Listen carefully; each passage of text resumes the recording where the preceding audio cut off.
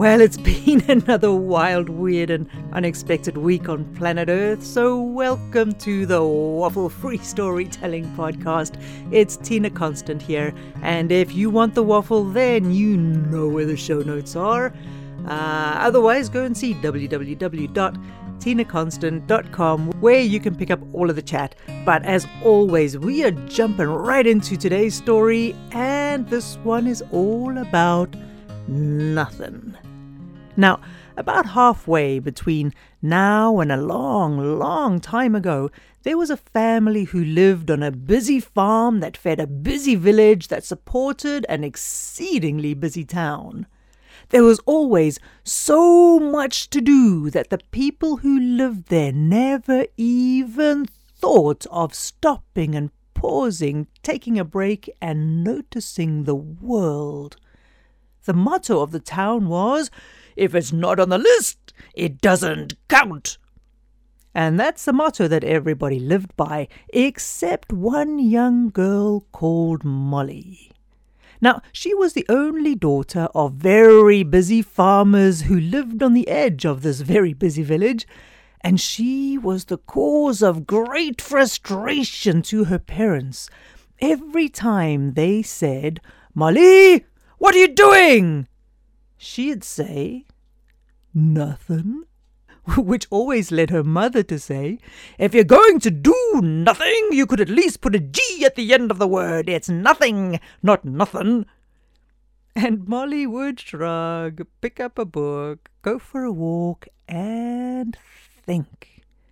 Now, Molly's favourite time to do nothing was early in the morning. When she woke up, she would lie very still and listen to the birds, counting the songs one by one.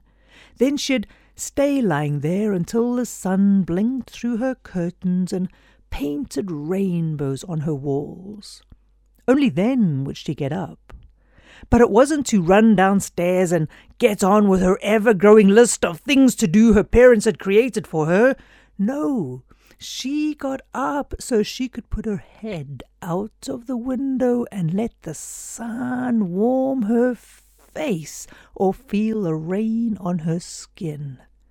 Only then, after she had absorbed the morning, would she go downstairs where her parents were frantically busy with this and that and everything. But despite the noise, the barrage of instructions and the updated, overflowing list that they had created for her overnight, Molly would step outside and stretch on the grass, feeling every blade prickle into her back like they were all singing good morning. Full of the fresh feel of the earth, she'd then pick up a bucket and head to the river that ran around her family's farm, around the village, and right through the middle of town. She had watched the river for a while, then proceed to throw sticks and rocks, logs and stones, mud and gravel into just one part of it. Her parents would watch her and then look at the huge list of things that ran from the ceiling to the floor, and sure enough, throwing sticks, stones, rocks and twigs into the river was not on the list of things to do. "What are you doing?" they'd bellow. And Molly would smile at them and pause and think for a minute and then say, "Nothing." Her parents were mortified and so embarrassed by their daughter. When people in the village and the town asked them what she was doing and what she planned to do with her life, they tried to make up stories about how hard-working and dedicated and ambitious she was. But it didn't take long for everyone to agree that really, Molly did nothing. And of course, word of what people really thought got back to Molly's parents, because here's a fact. Busy people are never too busy to comment on someone else's state of busyness. So it was that after taking as much embarrassment as her parents felt they could, there came a day when they decided Molly had to go. They told her it was for her own good. She had to move into town and do something useful. She had to make something of herself, and the only way they knew how to make that happen was to force her to stand on her own 2 feet. Much to her parents' annoyance, though, Molly simply smiled, packed a small bag, hugged them both, and left. But instead of going into town, Molly went in the opposite direction. She followed the river through the valley, into the forest, and up into the mountains. She hiked for 9 days, stopping along the way to watch the clouds or feel the air on her face and watch the river flow. On the 10th day, she stopped. Not because she was tired or lost, but because she had come to the mouth of the river that flowed around her home. Around the burbling cave there was a clearing. From that clearing, Molly was able to see the valley below. She watched the river wind its way around her parents' farm, around the village, and through the town. "Good," she said. Then she built a shelter, lit a small fire, and waited for the storm to break. Because break it would. Molly knew it would. She had been feeling it in the air and the earth for a long time. A storm was coming. A storm was close. A storm that would change everything. And just as she knew it would, that storm came. It was just before dawn.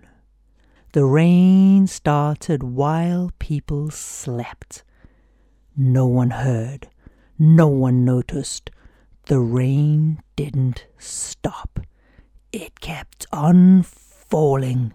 When people woke up, they did notice the rain, but were sure it would stop soon enough, so they went on about their business, checking off their lists of things to do one by one, feeling smug and feeling accomplished. And the rain didn't stop. After a while, someone did notice that the river was rising, but they didn't say anything. Because, well, they had a meeting to get to, and they didn't want to sound alarmist. It was just a bit of water, right? And still, the rain didn't stop. It was only when a frequently used footpath flooded that people began to pause. But still, they didn't actually do anything. They talked about it, they mumbled a bit. After thinking about what they might actually have to do, some people even said, "What? There's no water on the footpath at all. And if there was, it's drained away, fully under control. There's nothing to see here." Then the people did what they always did when something looked like it might be inconvenient. They heard what they wanted to hear.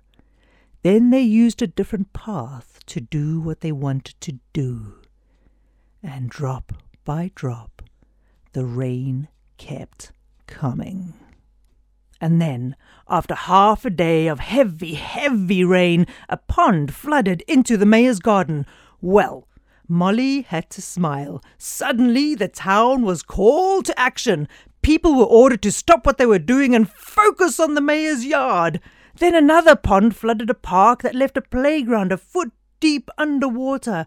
And that's when people started to run and scramble and weep and wail and worry. Molly sat in her shelter, the fire glowing warm and low, and watched, because the rain still fell. She watched as her parents took what they valued most and piled it into the barn. She watched as people boarded up their houses. She watched as people flocked to the river to see what the water was doing, where it was flowing, and when it would break its banks and flood their homes. She watched as people collected at the riverbank at the edge of her parents' farm. The rain didn't stop falling. The river kept rising. Molly watched from where she sat. Then she smiled. It was working.